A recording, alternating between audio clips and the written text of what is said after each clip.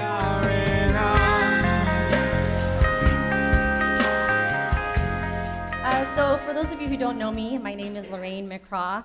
My family and I have been with Living Spring for about a year now, a little over a year. But I've been with the Free Methodist Church since 2002, and we have been doing youth ministry since 2004. So you can date back and guess my age, so good luck with that. And as long as we've been involved in youth ministry, we have tried several times to step away, but God's kind of funny, you know. He has a way of drawing you back in and calling you back into apparently what you should be doing. So that is how we serve here at Living Spring with you all. We serve alongside Jonathan with the youth ministry on Wednesday night.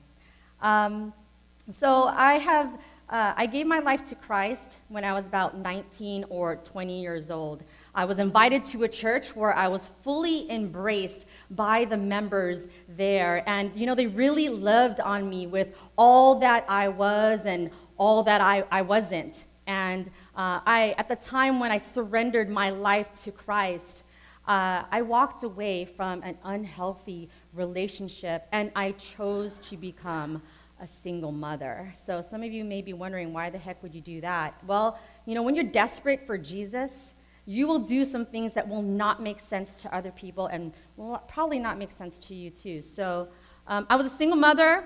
I was young. I was insecure. I was looked down upon. I was talked about because I was young, because I was a single mother, because I was insecure, and because I was on welfare, and we can keep going. And I still needed a lot of love. I still needed a lot of guidance. And not just for not for just someone to show me how to live life responsibly, but how do I live this new life with Christ? What does that mean? And what does that look like? And I needed to know that as I began my journey with Christ.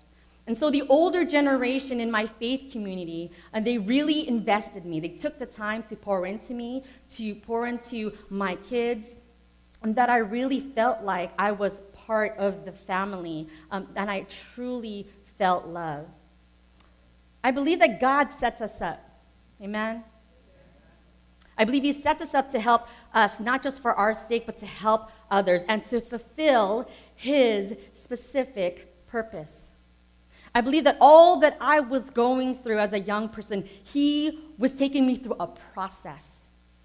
And during that process, it was preparing me for my calling.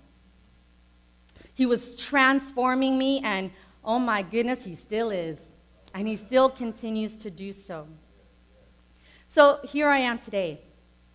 I am a product of what it could look like when you invest in the life of the younger generation. You never know what the impact you'll have on someone's life, right? So today, as we are nearing the end of 2019, wow, man, in just a few days, we're going to be entering into the new year, 2020. I mean, I remember when Prince's song came out in 1999. I thought cars would be flying. I mean, I watched, Back to the Future. I mean, we have like electric cars now, or, you know, whatever you call those, charge cars, but okay, anyways. It's not happening. All right. So anyhow, the message today titled The Preparation Process. And we're going to take a look at Exodus chapter 13. And how the title came a part of this message is because prepare is an action.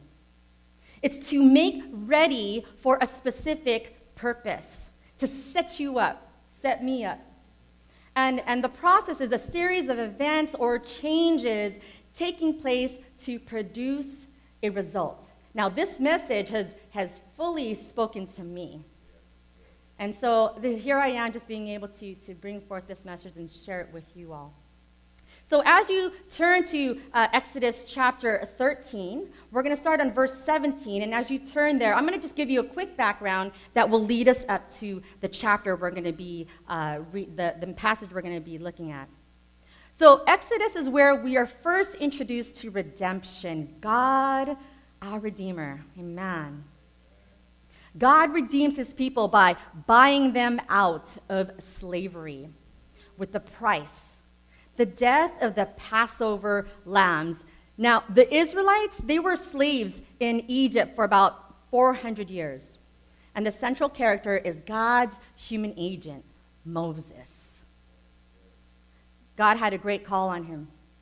He was called by God to go and speak to Pharaoh, the king of Egypt, about freeing his people from slavery and out of Egypt so that they may worship God. So Moses was to lead the Israelites into the promised land, which is Canaan. But Pharaoh's heart was hardened and would not let them go. So God released plagues. So when we reach chapter 11 and 12, God releases the last of the 10 plague, and that is called the plague of the firstborn. And so what happened was that the plague of the firstborn is where God would wipe out every firstborn son in Egypt, including the cattle. So after Pharaoh's son was struck by this plague, he finally let them go. Praise God. So now here we are in chapter 13, where the Israelites are being led by God, and they are making their way out of Egypt. So let's go ahead and read that. When Pharaoh let the people go, God did not lead them on the road through the Philistine country, though that was shorter. For God said, if they face war, they might change their minds and return to Egypt. So God led the people around by the desert road toward the Red Sea. The Israelites went up out of Egypt, ready for battle. Moses took the bones of Joseph with them because Joseph had made the Israelites swear an oath. He had said, God will surely come to your aid, and then you must carry my bones up with you from this place. After leaving Sukkoth, they camped at Etham on the edge of the desert. By day, the Lord went ahead of them in a pillar of cloud to guide them on their way, and by night in a pillar of fire to give them light, so that they could travel by day or night. Neither the pillar of cloud by day nor the pillar of fire by night left its place in front of the people. And man, so we have just read that God led them. God led them after Pharaoh let them go. So it brings me to my first point, which is God's navigation system can be trusted. Now, have you ever used your navigation system, like maybe on your phone, your app, or your car? Anybody have fancy cars that does that? I guess all cars do that nowadays almost. And you know how it gives you alternate roads or like routes, like the shortest miles, the shortest time? How many of you picked the long run, the long one? Anybody pick the longest route ever? Say, ooh, I think I'll take the long route there. Yeah? You do, yeah. Okay, you got lost? Okay, that's what happens when you pick the long. No. Anyway, when you pick the short route, I think that's what happened. So what happens is that when the Israelites are set free, God leads them into the longest route. So they're set free, and you know where they go? The longest route, into the wilderness. They don't go straight to the promised land. They're taking the longest route ever into the wilderness. So the shorter and most direct route would have caused the Israelites to pass through the land of the Philistines in order to get to Canaan. We read here, it says, when Pharaoh let the people go, God did not lead them on the road through the Philistine country, though that was shorter. So the best way I could show you the map, here's the road to Canaan, and then this is the route that God took them. So they took this northern route. They could have taken this northern route that would have been shorter, faster. It is said it could have been a few days, maybe 5 days, and they would have ended up in the Philistine land. But God said, you know what? If I take them through that route, they're going to run into the Philistine country. So he said, okay, I'm gonna take them down. So they went through a southern route instead, which is longest. So it was certain that if the Israelites had gone that route, though, the Philistines would have put up battle. So before they would allow the Israelites to cross, it's for certain the Philistines would have wanted to wage war against the Israelites before they let them pass. But God knew. God knew that. He knew that it would happen if they went through the shorter route. For God said, if they face war, they might change their minds and return to Egypt. So God led the people around by the desert road toward the Red Sea.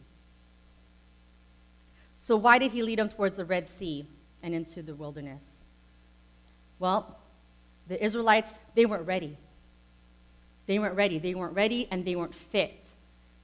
They weren't ready or fit to take that shorter route.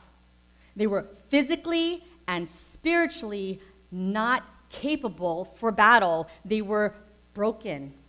Remember, they had just been freed from slavery. So, and God still needed to prepare them, set them up, rebuild them, work out their mentality, their slave mentality, before they reached the promised land. So the Red Sea is really, really important. So when the Israelites were set free from Egypt, the Egyptians came in and started pursuing them. They were being chased after by the Egyptians. So the Red Sea was important because it's where God's power would be displayed by saving Israel from the Egyptians. So this is where they reached the Red Sea, and God would divide the sea so that Israel could cross on dry land, and the Egyptians could be drowned.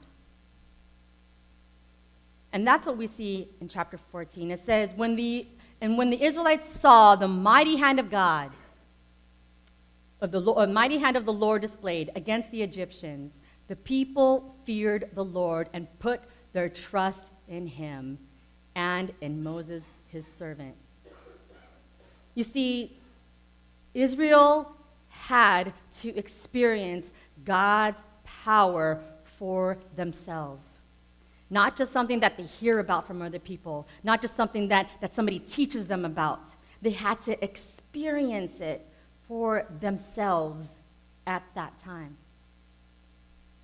So this route was the best route because it was God's route. See, it's more about trusting God than understanding him. You could spend a lifetime trying to understand God. Let me know when you get there. I still am not sure. I try. But all I could do was trust him. I was reading a book, and I apologize, I don't know the name of the book, but it was about this gentleman. And he left on a journey to go seek out Mother Teresa. And she was at the home for the dying in Calcutta. And she was seeking him out because he wanted clarity on how he should live his remaining years. And so finally, he gets to meet Mother Teresa, and he's like, Mother Teresa, I've come a long way, and I've journeyed from afar. And she said, what can I do for you? He said, pray for me. And she said, okay, what would you like me to pray for you for? And he said, clarity. And she said, no, I won't pray for you for that. And he was like, what? She said, it's the very thing that you have been holding on to. But you got to let go. I will not pray for you for that. He's like, this gentleman says, but you've always had clarity. You've always seemed like you've known what to do. And she said, no, I'd never had clarity. I always had trust. So when we are going through some things, and I've been through some things these past year, when we're going through conflict, pain, suffering, even good things, it serves as an opportunity for us to grow in our trust in God.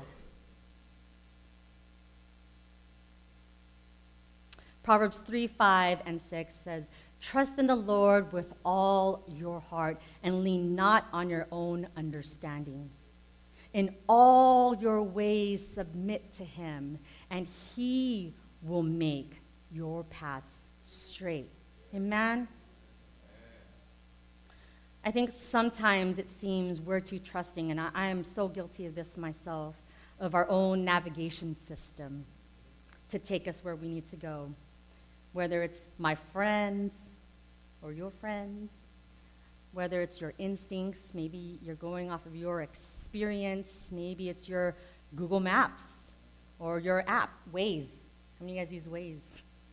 Then, we're more trusting of those things than we are of God. So there's ways, like the app Waze, the directional Waze, and then there's God's ways.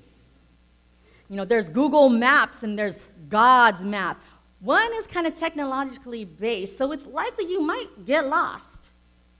But for certain, the other, God's ways, God's map, will get you right where you need to go. Amen. Secondly, God's presence is guidance.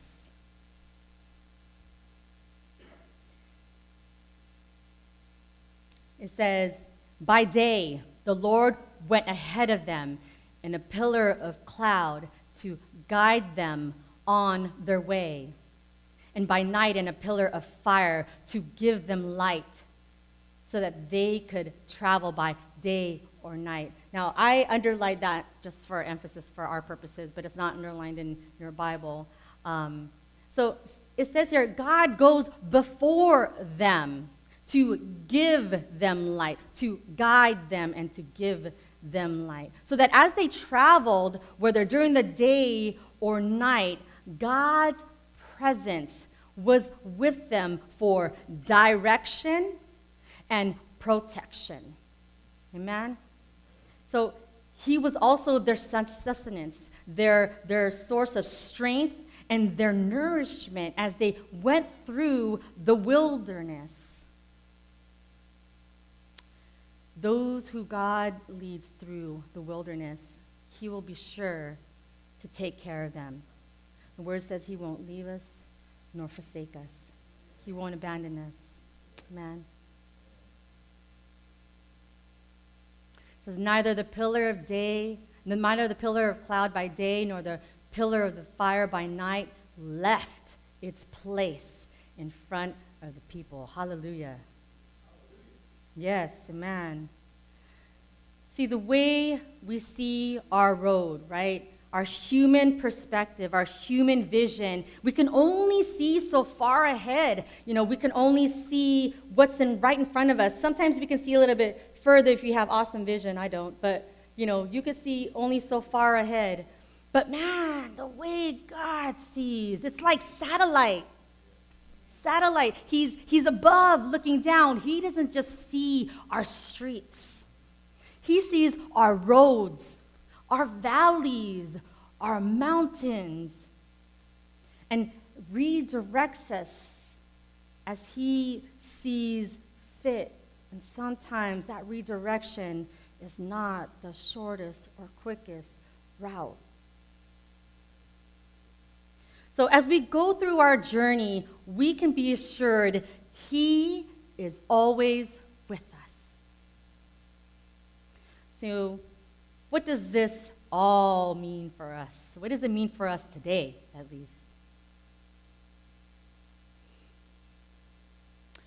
God frees us from where we've been in order to get us to where we are supposed to be.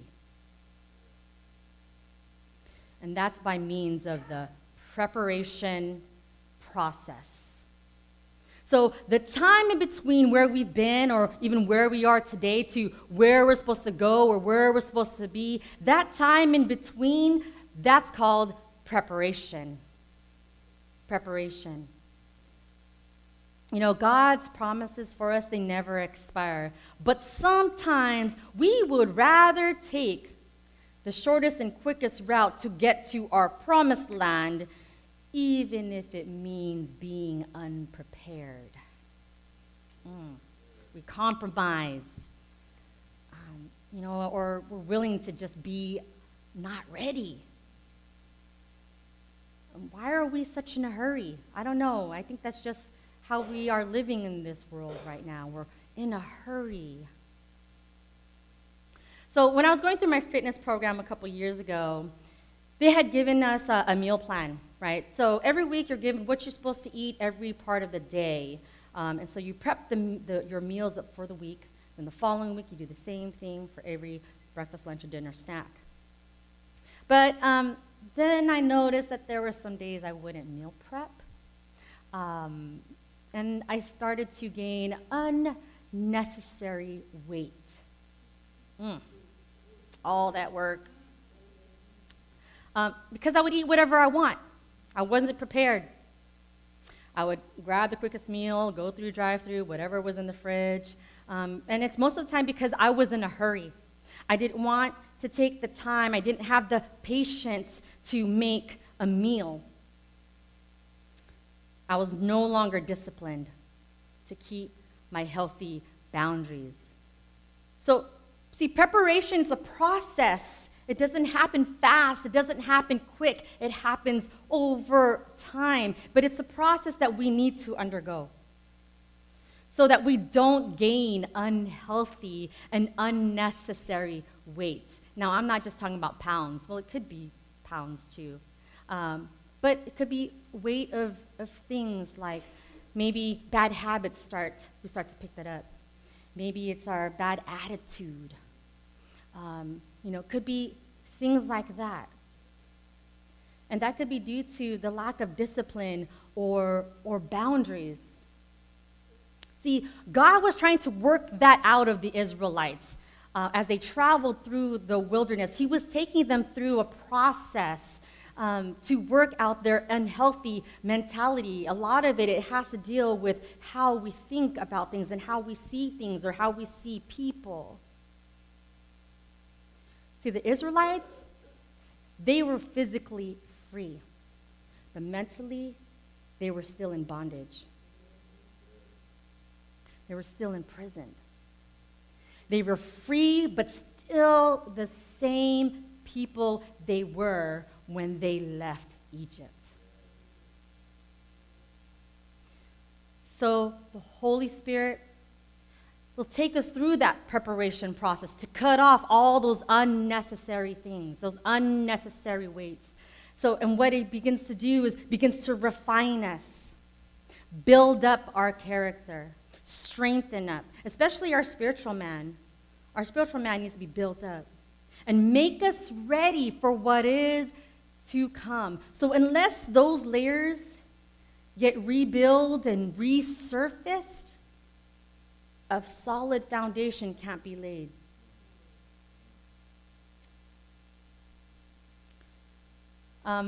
We had a bathroom remodel. Any of you guys gone under construction? Ooh, I only agreed to my husband that we would buy this house if we remodeled everything. But we can't do it, right? It's expensive. It takes a lot of money and time and sacrifice to be able to do that. But we finally did our bathroom remodel. Praise God, because one didn't even have a shower head. Just had a spout. And the other one, like, you know the kind like when you open the door, it hits the toilet? Yeah. You guys all have nice bathrooms where the shower door opens nice and wide or slides. No, ours was hitting the toilet. Yeah, and you kind of squeezed your way out. I mean, even for me, I think Marquise was able to see over. I was hitting my elbows. It was small. It was bad. But anyhow, so the remodel took place, and the contractor comes and he says, Miss McCraw, I need you to come take a look at this. I was like, sure. I go in there and I'm like, what is all this black stuff I'm looking at? Yes, mold. Black mold had spread all throughout the walls. And he says, I'm like, great, I'm going to take it out, right? He's like, well, it's not just in the walls. The mold had been so bad, it had affected the frame, the actual structure that created my bathroom. He says, I have to take this all out. I was like, okay. So more money, more time, and we had to basically say, well, I guess we're not getting floors. Our floors are concrete. We have no carpet. It's literally concrete. And I was like, okay, we won't have floors. We'll just walk on concrete. So They had to take it out, and they had to rebuild. They had to put up a brand new structure before restoring the bathroom to new. What happens when we go through that remodeling process, even with ourselves, and as the Holy Spirit takes us through that preparation process, there's going to be some exposure to some underlying issues that we never knew was there. It had been growing, it probably had been spreading, it had been hidden until the walls are broken down. Some very toxic things that could be affecting our health, our spiritual life, our character, our finances, our home. Some so toxic, a complete overhaul, it has to be done. This means a complete demo of what was once there must be removed in order for a full, healthy restoration to take place. So I don't want to leave you hanging. I want to leave you some things to help all of us along our way. So how are we to go through this process? Well, first thing would be, maybe, all right, I just surrender because that's number one. Surrender. Sometimes you just got to surrender. Surrender is number one, surrender. Not by fighting, because you're not going to win. You're not going to win, not by fighting. Surrender. Allowing him to take lead. Allow him to take lead. Number two, commit. Commit. Commit the process to God. And lastly,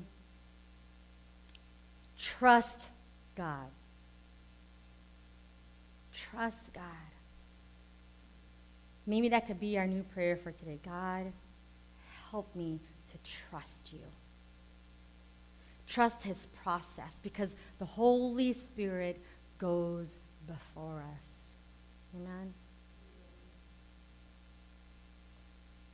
Amen? As the worship team comes back,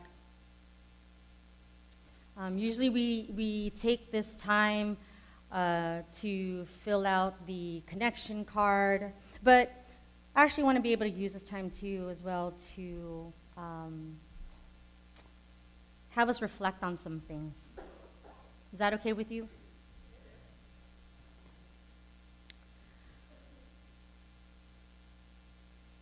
What preparation process are you going through? What have you been maybe going through? Maybe you've something you just experienced today or yesterday. 2 weeks before Christmas, I was laid off from my job. But it's a blessing. Or it could be. My bathroom is done. I was commuting really far. So it's a blessing in disguise. And then my husband got a new job offer. Isn't that funny? I get laid off and he gets a new job. God's funny like that. Man, I love him. Amen. So what preparation process are you going through right now? Are you willing to allow God to lead you through, even if it's not the shortest route or the quickest? And last of all, will you trust him? Will you trust him? Amen.